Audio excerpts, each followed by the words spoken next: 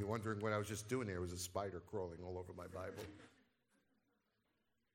Can you guys reset that confidence monitor for when I actually begin the text? Thank you. Let's turn to the Bibles, to our Bibles, to the book of Romans. And we are drawing to a close. This is our penultimate But God sermon. The final one will be on Reformation Sunday, which will be very fitting. In the next couple of weeks, we'll be looking at a couple of topical sermons. And then, starting in November, we're going to begin the Gospel of Luke. And so, I'm going to ask you to turn to Romans chapter 5. And in Romans chapter 5, we're coming to this penultimate but God. And as you've noticed, there's been a crescendo in terms of these but gods and the intensity and in the power of each of these statements. And this one today is probably one of the most powerful. And I'll ask you to turn in Romans chapter 5, beginning in verse 6. For while we were still weak, at the right time, Christ died for the ungodly. For one will scarcely die for a righteous person, though perhaps for a good person one would dare even to die. But God showed his love for us in that while we were still sinners, Christ died for us. Since, therefore, we have now been justified by his blood, much more shall we be saved by him from the wrath of God. For if while we were enemies, we were reconciled to God by the death of his Son, how much more, now that we are reconciled, shall we be saved by his life? More than that, we also rejoice in God through our Lord Jesus Christ, through whom we now have received reconciliation. Let's pray. Heavenly Father, Almighty God, we bless you and thank you for this day. We thank you for the word that is powerful and living and sharper than any two-edged sword. Oh God, as we come before your word, we pray that you'd open our eyes of our heart, open our hearts, give us understanding. We pray that all pretense and pride that would interfere with our receiving the word would diminish.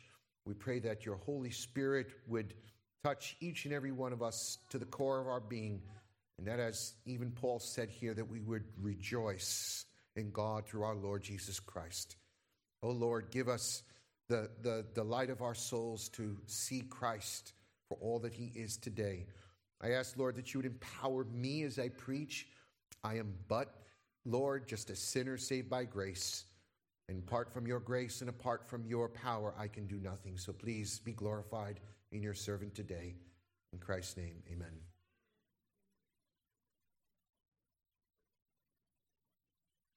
We're continuing in this But God series, and in this continuation, we come to this final But God. And this final But God is that but God shows his love for sinners. In verse 8 it says, but God shows his love for us that while we were still sinners, Christ died for us. That's the premise. That's the but God. That's the statement today. And we build on that premise because that premise is setting for us a contrast. In all of these but gods, there is a before the but God and there is an after the but God, or there is a contrast before that which is and that which is not, and or that which was and that which will be. And so in all of these but gods, there is a striking point where but God separates the two aspects or the two sides for it. But God is the critical change. It's what makes the difference.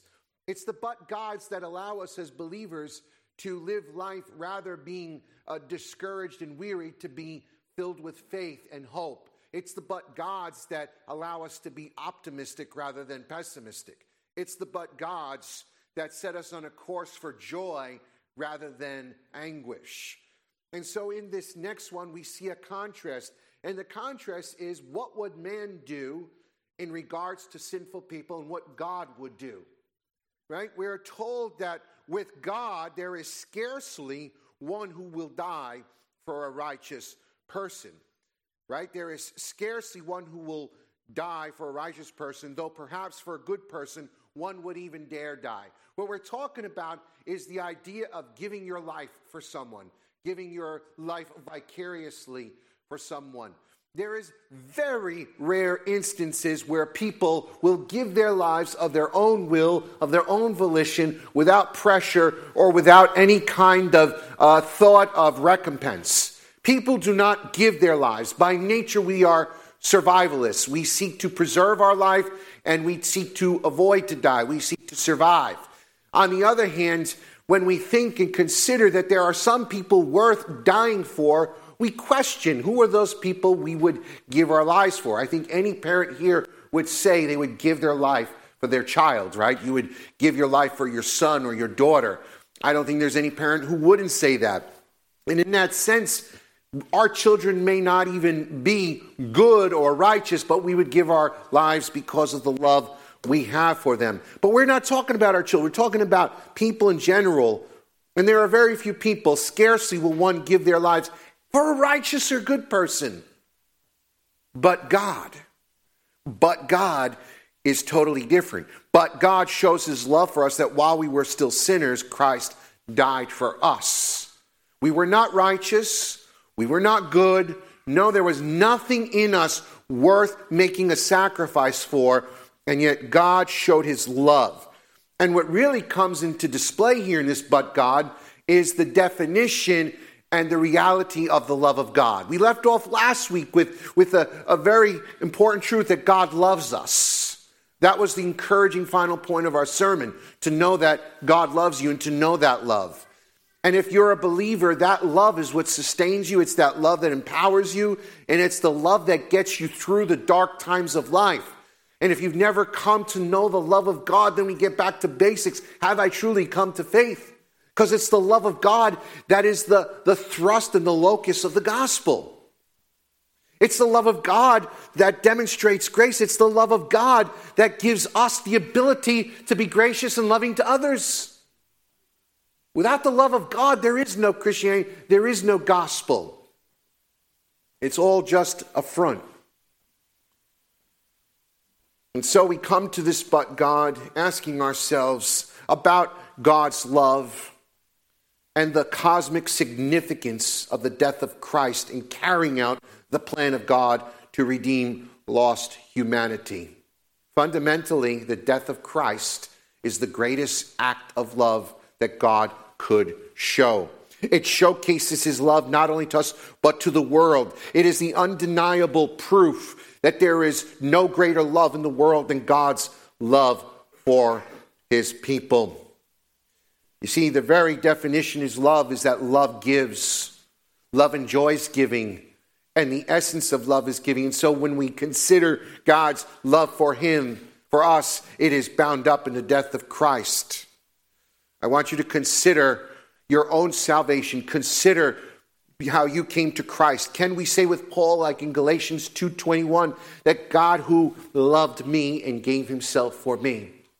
If you know that God gave himself for you, then you know that he loved you. We define love as giving based on the measure of love is determined based on some important factors. The cost of the gift and the worthiness of the beneficiary. The cost of the gift and the worthiness of the beneficiary. These two factors are what we're going to be examining and looking at in our sermon today. And the first aspect I really want to look at is the worthiness of the beneficiaries. Because when we contrast the love of God with the love of man, our love is exceedingly conditional. I'll love you if you love me. I'll be nice to you if you're nice to me. I'll be kind to you if you're kind to me. By nature, we are takers. By nature, we are not givers. Some of us by nature are greater takers than others. Some of us by nature are very more givers than others. You have givers and takers in life. But all of us by nature are takers to some extent or another. God's love is demonstrated in such a way that he gives all of himself. God could require it all, and he does. But he gives, and he gives love unconditionally. And there's only one unique word in the Greek language to describe such love. It's called agape love. It is love that is unconditional, it's unmerited. It is the pure love of God that loves solely on his will and determination to demonstrate love to those whom he chooses. It's not because we're lovely, but it's because God is filled with love. So let's examine the first thing, the worthiness of the beneficiary. Who did Christ die for? All right, so let's examine ourselves. Let's see the worthiness of ourselves to receive the love of God. Most people will, when you ask them in evangelistic outreaches, if they're good people, they will confess, yes, I'm good. And I think most people think inherently that they deserve to be saved, that they deserve to be rescued, that they deserve God's love, that they deserve God's benefits, they deserve God's grace. And quite frankly, that's just the way we reason. It's human logic. But God's love is beyond human logic. God's love transcends human logic because God's love is not human, it's divine. So who are the beneficiaries? There are 4 ugly descriptors given here in our passage to describe those whom God loves. Number 1, we are weak. We are weak. Verse 6, while we were still weak. This weakness here is described by the Greek word asthenes. And this word in the Greek means to be feeble, to be impotent, to be frail, without strength, and helpless. And so what God is saying is that we are weak. We are cripples. Now, is he talking about our physical stature? No. Is he talking about our mental stature? No. What God is talking about is our spiritual stature. Before God, we are all weak, frail cripples. No, do not boast in your spirituality. Do not think that you are religious before God, because before God, we are all very weak. We are powerless. There is nothing you could do in your own strength to please God. There is nothing you could do to get right with God. There is nothing you could do that will give God glory in your own strength. We are helpless. Through the Gospels, we see accounts of Jesus healing the crippled, healing the blind, healing the weak. It's a demonstration, it's a parable to demonstrate to us that until we see ourselves as utterly helpless, utterly weak, and utterly powerless, we cannot experience the power of God in our lives. As long as you think that you have the power and strength in yourself to accomplish things, you will never accomplish anything. Any spiritual achievement that succeeds will be based on the power of God, not in us. We are utterly destitute. And so our weakness must be seen as our total inability to do anything pleasing to God. Contrary to the popular cliche, God helps those who help themselves. God helps those who know how helpless they are. Secondly, the ungodly. This is another descriptor of us who God saves. We are ungodly. I mean, this fulfills within Romans, right? The Bible tells us that all men have suppressed the truth in unrighteousness, that all are without excuse. All have sinned and fallen short of the glory of God. There is none who does good. No, not one. There is none righteous. But the word ungodly is a very strong word. It basically means to have no fear of God. In Romans 3:18, Paul says there is no fear of God before their eyes. This describes man in his separation from God. When you look around the world and you look at yourself in your pre-converted state, what do we see? That we were ungodly. We had no fear of God. We had no sense of what it means to be like God. Our whole lives were contrary to God. To be ungodly means to be the opposite of God. It means to be opposed to God. It means to be anti-God. Because we don't fear God. We can care less about God or what he thinks about our lives. And when we look at the world the way it is today, we can say, like Romans 3:18, there is no fear of God before their eyes. People would not do the things they do if they feared God. There are certain things that I will not do. There are boundaries I don't cross, first and foremost because I love God as a Christian. But when my love is weak, the fear of God kicks in because I know God is just and I know God is righteous. And I know what the Bible says, that the wages of sin is death. I have lived long enough and been a Christian long enough to see too many people cross those lines. And I've seen what's happened to them. And I say, oh, Lord, that's scary. You don't need to see Ananias and Sapphira in Acts 5 get struck dead to have the fear of God put into you. If you've lived long enough and you see people who cross those lines, you will see the fear of God and God striking and dealing with people. I don't want to be on the receiving end of God's wrath. I don't want to be on the receiving end of God's discipline. I fear God. The ungodly have no fear of God. They go around as if nothing's going to happen. And sometimes we say, but Lord, why aren't you interceding? Why are you letting the wicked continue to be wicked? It's almost sometimes you wonder, is God even around? In our prayer meeting today, we said, God is on his throne. He's not troubled by the things going on. God sees and knows all. He's perfectly aware. God has decreed everything, but God has a purpose for everything. Every evil under the sun is a result of God's righteous decrees, and he has a purpose for them, and he is not shaken. The ungodly and the unrighteous will meet their doom on Judgment Day. Thirdly, we are described as enemies. By nature, we are not God's friends. We are his enemies. If you are not in Christ, you are an enemy of God. You are an enemy of God. Now, I want you to think about that, because to say that you're his enemy means there's enmity between man and God. And Romans 8:7 confirms it. Says the carnal mind, or the fleshly mind, is at enmity with God.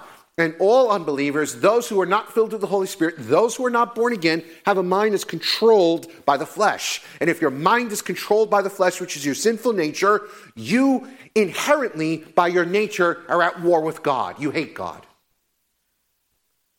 And you go and ask people in the street, do you hate God? What are you, crazy? What are you talking about? Right? People don't say they hate God. There's not that rank hostility. The hostility is demonstrated not so much in the hatred of God, but the hatred of his law and his word. You see, everybody serves a God of their imagination. But once you start opening the Bible and showing them through the pages of Scripture who God really is, the hostility will bubble over. You see, at the end of the day, the enmity between us and God is really a battle for supremacy. You see, any war is a battle for supremacy, isn't it? Any hostility is a battle for supremacy. When people are enemies, it's a battle to see who's going to win. And what we're simply saying is, I will rule my life. I will determine my fate. I will be the captain of my own ship. You will not rule over me, God. God says, I not only created you, but I have a right to rule you. You are in rebellion against me. You're my enemy. When someone rebels against the government, what do we call them? An enemy of the state. And essentially, we are enemies of the state, which brings me to the next point, the next descriptor. We are sinners. Now, that word has lost its power because most people do not know what sin is today. Not too long ago, I went to a church in New York City, and the pastor was preaching, and he said, sin is the bad things you do to yourself and the bad things you do to others. I never heard such a faulty definition of sin in my life. God have mercy on any pastor who would preach that, because what it does is it waters down the essence and meaning of what sin is. The definition of sin is given us to in the Bible in 1 John 3:4, that sin is the transgression of God's law. It is lawlessness. God gives law. God is in authority. He is the king. And these laws govern our moral being. And when you violate and transgress those laws and defy those laws, you have sinned against a God who is holy and righteous. You're a criminal. When you break laws in this world, you're called what? A criminal. And so to say you are a sinner is to say you are a criminal. But the word sinner, or the word sin in Hebrew, and there's many different meanings, the primary meaning is simply mean missing the mark. It means falling short. It means being defective. It means not measuring up. God has set his standard, and that standard must be met. And when you come short, no matter how close you are, it's not close enough. You are a sinner because you miss the mark. We're all guilty of this, aren't we? And you know what? Crime has to be punished. Crime must be dealt with. We're seeing the effects of what happens in a society when lawlessness abounds. When crime is not punished, you have anarchy, you have chaos. And we're seeing that more and more in our society. And anarchy and chaos is never good for society. How much more in the moral order of God's kingdom? God cannot tolerate anarchy. God cannot tolerate wickedness. And so we bring to this point in seeing the description of us as the beneficiaries of God's love. It's not flattering, is it? We are totally unworthy of the love of God. And yet, that's what makes the statement so powerful. But God showed his love to us that while we were yet sinners, Christ died for us. Notice, while we were yet sinners, not that you became better people, then God loved you. It's not as if you have to do something first to merit God's love. While you were yet sinners, while you were yet the pig in your mud pit, God loved you. In the filth and degradation of your sin, while you were in your sin, Christ died for you. Totally worthless, and yet God places immense value on us. How much value? The value of his only Son. You see, we could only measure the value of the gift based on the price tag on it, right? Right? Someone buys you a cheap gift. You look at him and, boy, that's cheap, right? If it's coming from a person of little means, of course, anything is valuable. But I always think it's funny when I know someone is well off and they give a gift and it's really, really cheap and there's not much thought into it. You know that the person doesn't think much of you, right? The gift, when it's given, it's of immense value. It says what the person thinks of you, right? When a husband or when a man proposes to a woman to be his wife, he gives him a ring, and the value demonstrates what he thinks of that woman. If he thinks little of her, the ring will be very little. If he thinks much of her, the ring demonstrates the value that he places on that relationship. The value of the gift that God gave to us is nothing less than the life of his own Son. One would scarcely give their life for a righteous person. One would scarcely give their life for a good person. But we are just these vile, wretched sinners, and the Bible's saying that Christ died for us. He gave his life for us. Why? Why would he do that? That's what I'm thinking. I wouldn't give my life for no one, and that's exactly the whole point. Now, in life, you do have people that give their lives, right? We see firemen and police, they give their lives sometimes in the service. That's because they take an oath to do so, and they're paid a salary to do so. And furthermore, there's a calculated risk. They try not to die. No one's throwing themselves into a flame. Soldiers are conscripted or volunteer, and they know that when they go to war, there's a calculated risk. Knowing the odds, they assume they will not die, but it's a gamble they take. But there are few who will give their lives. I was reading recently about a story of a woman who was diagnosed with cancer when she was pregnant.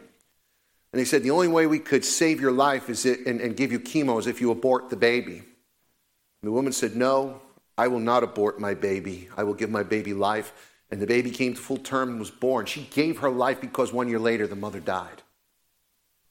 Did she do the right thing? Absolutely. That's love. You give your life for another. But she gave her life for her daughter. Christ gave his life for his enemies, for sinners, for weak people, for ungodly people. The measure of the worth of the gift is based on the value. I want you to think about this because this tells us about God's love. It tells us how immense his love is because the gift is priceless. In fact, in the New Testament, you will not find any expression of God's love apart from the cross of Christ. Every expression. For God so loved the world that he what? Gave. He gave his only begotten Son, that whosoever should believe in him would not perish but have eternal life. The premise of God's love is always the gift of his Son. You cannot know the love of God apart from Christ Jesus. And the point is this: Christ died for you and me. It was a vicarious death. That means he died in our place. You see, this is understanding the gospel. It's understanding the gospel because you and I deserve the death. You and I deserve to pay for our sins and our crimes in eternity from hell. And that's where the text takes us, right? It says here in verse 9, since therefore we've been justified by his blood, much more we shall be saved by him from the wrath of God. We're talking about salvation here. You know what salvation is? It's being rescued. It's being delivered. The concept of salvation dates back to the Exodus when God rescued and saved his people from the tyranny of Pharaoh, from slavery, and delivered them into the promised land. But the New Testament describes the greater tyranny and the greater oppression, and that is sin. We're all slaves to sin. We're in bondage to sin. And the wages of sin, we've earned nothing but death. We're criminals against God, and the penalty is death. The death penalty. When you look in the Old Testament, how many sins that you would be stoned to death for. None of us here would probably be alive if we lived in Old Testament Israel, because most of us would have earned a death penalty already. It's to demonstrate how serious sin is. So serious it is that God sends human beings forever into a place of destruction called hell with the devil and his angels to be tormented day and night forever and ever. How can such an awful place exist? It exists because sin is so awful. I've often heard the question, well, God can't be righteous. I mean, why would he let anyone suffer forever? That's so unfair. It's because you have sinned against an eternal God without beginning and without end. So your sin has an eternal value to it. Your sin carries an eternal weight to it. And therefore your sin must be punished eternally. Hell cannot cease to exist as long as God exists. And as long as God exists forever and our sins offend him forever, our sins must be punished in hell forever. That is the death which the Bible describes as the second death, which we all deserve. But God saved us from it. That's the irony of this all. God saved us from what? From God. God saved us from God. It's God's wrath that is our greatest enemy. It's not Satan. God didn't save me from Satan. God saved me from himself. I'm destined to face the wrath of God. I mean, look at what it says in 1 Thessalonians, 2 Thessalonians chapter 1, verses 7 through 9. Listen to what is happening on Judgment Day. When the Lord Jesus is revealed from heaven, is when Christ returns and his mighty angels in flaming fire inflict vengeance on those who do not know God. On those who do not obey the gospel of the Lord Jesus, they will suffer the punishment of eternal destruction away from the presence of the Lord and from the glory of his might. It will be forever. God will judge sinners. But God shows his love for us, that while we were still sinners, Christ died for us. Well, what are the implications of that? Well, the implications are deep, right? We're told in our verse 9, since therefore we've now been justified in his blood, much more shall we be saved by him from the wrath of God. So we looked at salvation. While we were enemies, we were reconciled by his death. How much more than that we are reconciled, we shall be saved by his life. So we experience justification, we experience reconciliation, and we experience life. That reconciliation means that enmity between us and God has been done away with. Romans chapter 5:1 says, therefore, since we've been justified by faith, we have peace with God through our Lord Jesus Christ. And that satisfaction can only occur because of the blood of Christ. It is the blood of Jesus. It is through his death that sin is atoned for. The Old Testament gives us all of these examples of blood sacrifice. What a bloody religion. When you look, I've often thought, man, if we lived in those times, do you realize that the altar in the temple flowed with blood from morning till evening? I see sometimes butchers. My dad was a butcher. My grandfather was a butcher. And you're in a supermarket. Sometimes you see butchers and they're hacking away and there's blood and it's a bloody job. But that's exactly what the priests in the Old Testament were. They were butchers. They had to slaughter animals and take the blood and pour it on the altar and butcher the meat. Their clothes were covered in blood. And that's the imagery, because in blood is life. And in order for God to rescue us from death, there must be a payment of blood. It's the blood of Jesus that saves us. It's the blood of Jesus that was poured out on Calvary. His blood atones for our sin. It makes satisfaction for God's wrath. It appeases the wrath of God. It propitiates for us. Without the blood of Jesus, we are lost. And through the blood of Jesus, we're justified. That forensic term that is used over and over in Paul's letters are laden with meaning. It means that you are declared a just person in the eyes of God. It is a legal declaration. It's not something, you're not just because you're a just person. We're wicked, we're sinners, we're enemies, we're rebels. Our nature is anything but just. We are unrighteous. The Bible describes us as wicked, ungodly. But God justifies the ungodly. That's the whole premise of the gospel. God justifying the ungodly. God taking filthy sinners and saying, now you are righteous. You have a place in my kingdom. And that's something only God can do. No other human being can justify you. On Judgment Day, if I stand before God, there are no lawyers in heaven, right?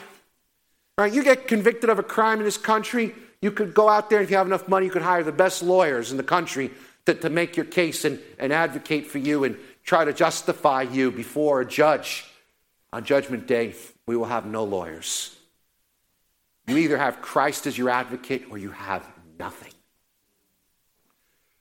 You either die in your sin or you die in Christ. I want you to think about the weight of this, because we're all going to die. I don't think we take life serious enough. I've seen a lot of people die over the years. Not everybody is old. I see a lot of young people die. I buried some young people. I buried a young man in his 20s a few years ago. Died of a self-inflicted gunshot wound. You don't know when your time is up. Are we ready to face the Lord Jesus?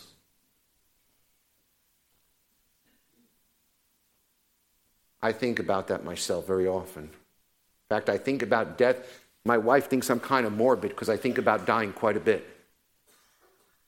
I'm very mindful that I will stand before God one day and have to give an account for myself. Are you?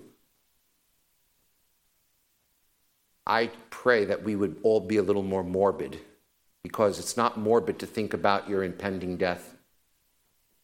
It is sobering, it is realistic, and it is inevitable.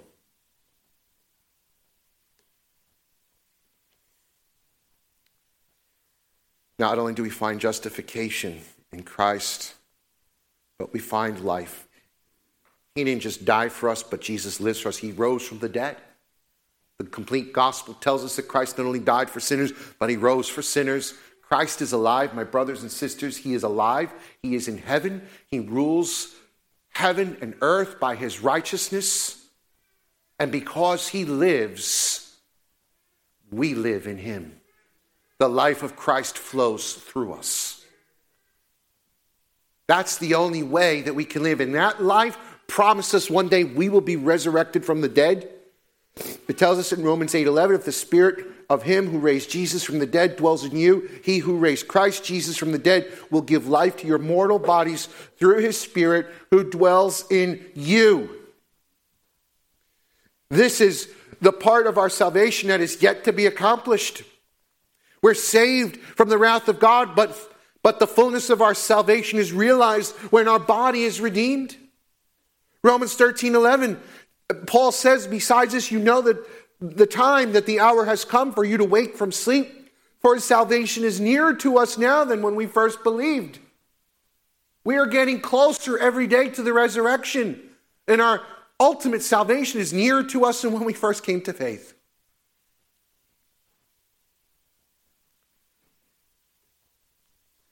What more can we say about the love of God? He justifies us. He reconciles us to himself. We were his enemies. Oh, can anything much more be said?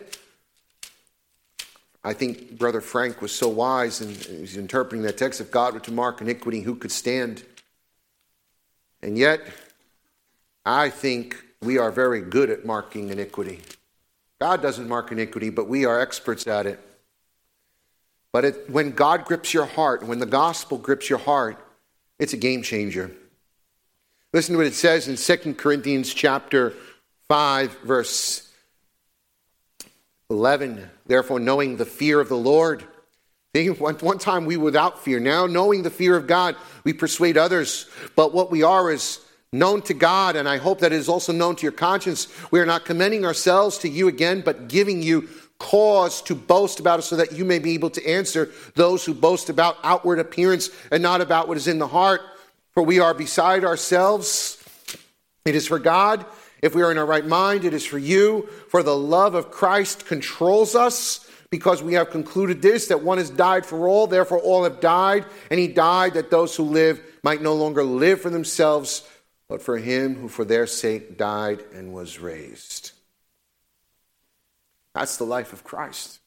The love of God controls the life of Christ. We're burdened for the lost. We're burdened for the glory of God. And we're burdened because why? We were reconciled.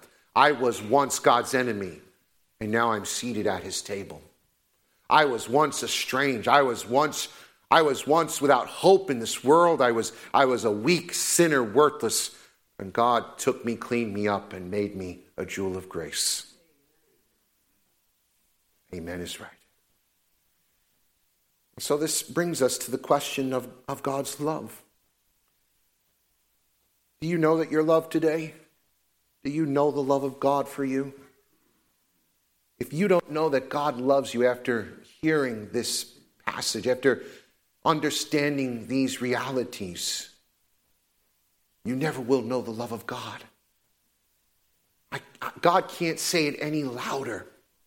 But in reality, as human beings and in the flesh, we're limited, right? We're limited by our remaining sinful nature.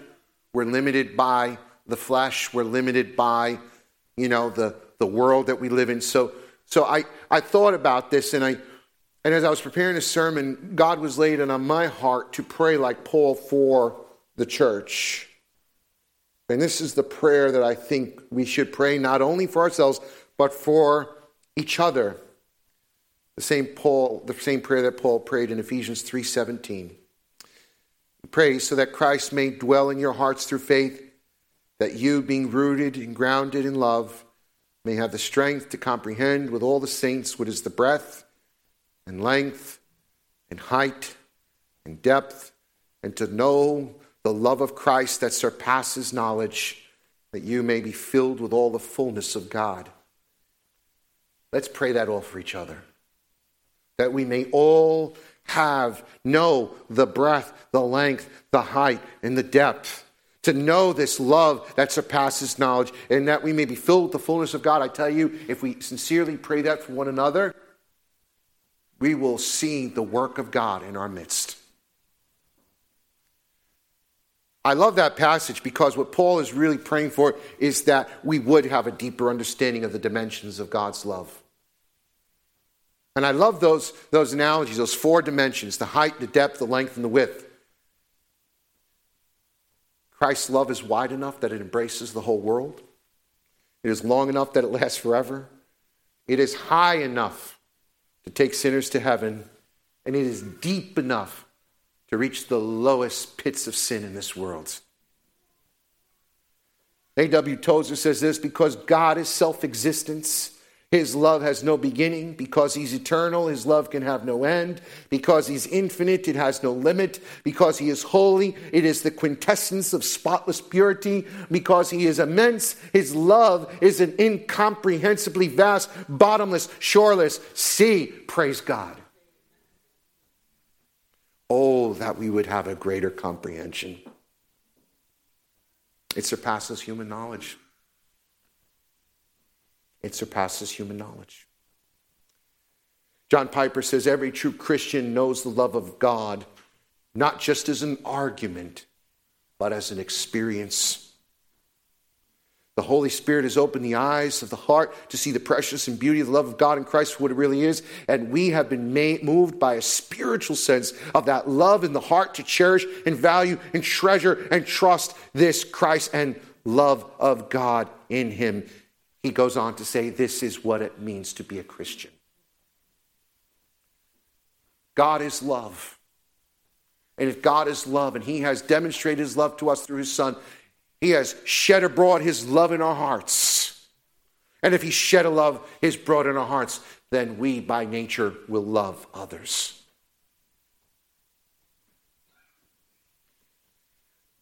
Well, I am really humbled by this passage. I've been really moved by my study and my presentation of this gospel. But I want us to consider the gravity of this message as we conclude. I want you to go back to Romans chapter 5 and look at something. Look at the conclusion of the passage. And it's how I began today's message.